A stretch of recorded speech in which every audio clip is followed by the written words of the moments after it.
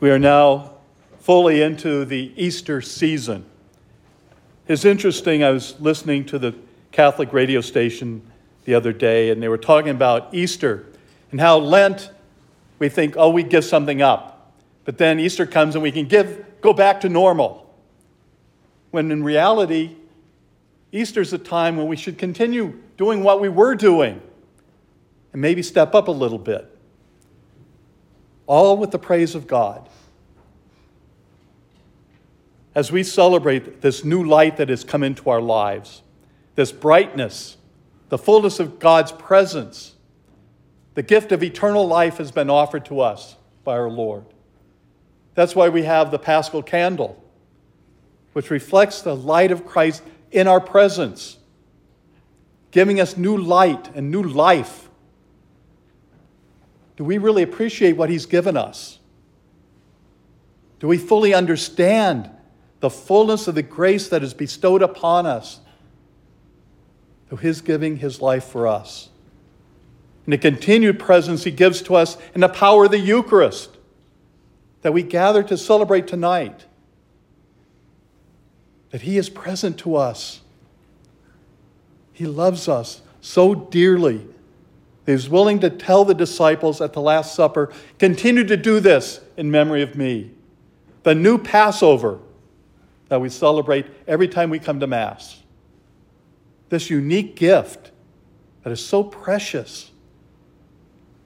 Yet it boggles my mind that so many Catholics no longer believe in the gift of the Eucharist. It's just a piece of bread. It's just some wine. They're so wrong. To know that Christ is truly present in these gifts, transformed into His own body and blood. These are the words He spoke. This is my body. This is my blood. How can we not believe that? These are His words. It's an incredible gift. And to be able to come forward and really bow before the Lord when we open our hands to receive Him, to make that small ark, like the Ark of the Covenant, when the Lord is placed in our hands, to recognize what's there. It's Jesus Christ. How can we not believe?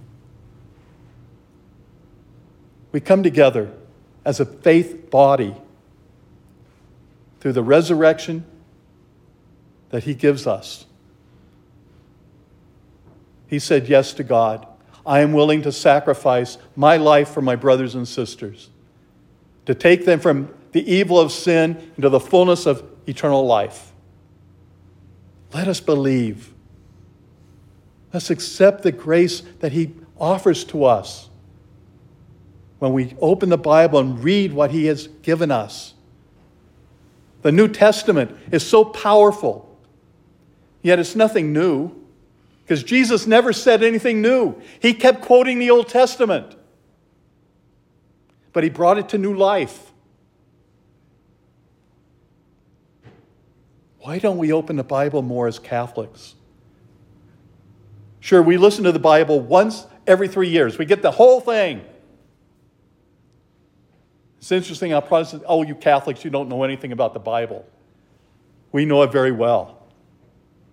We may not be able to quote it verse for verse, but we know the Bible.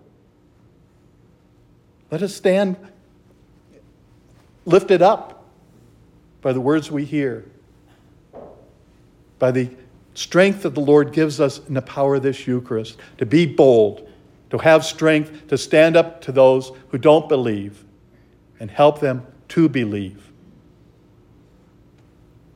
Most of us from time to time are very much like Thomas.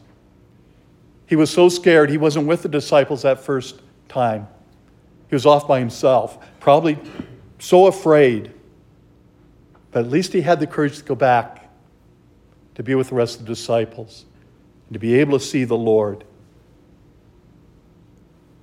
The Lord said, okay, put your finger into my nail prints. Put your hand in my side. I don't need to do it, Lord, I know. How well do we know? The Lord is present right now in our midst.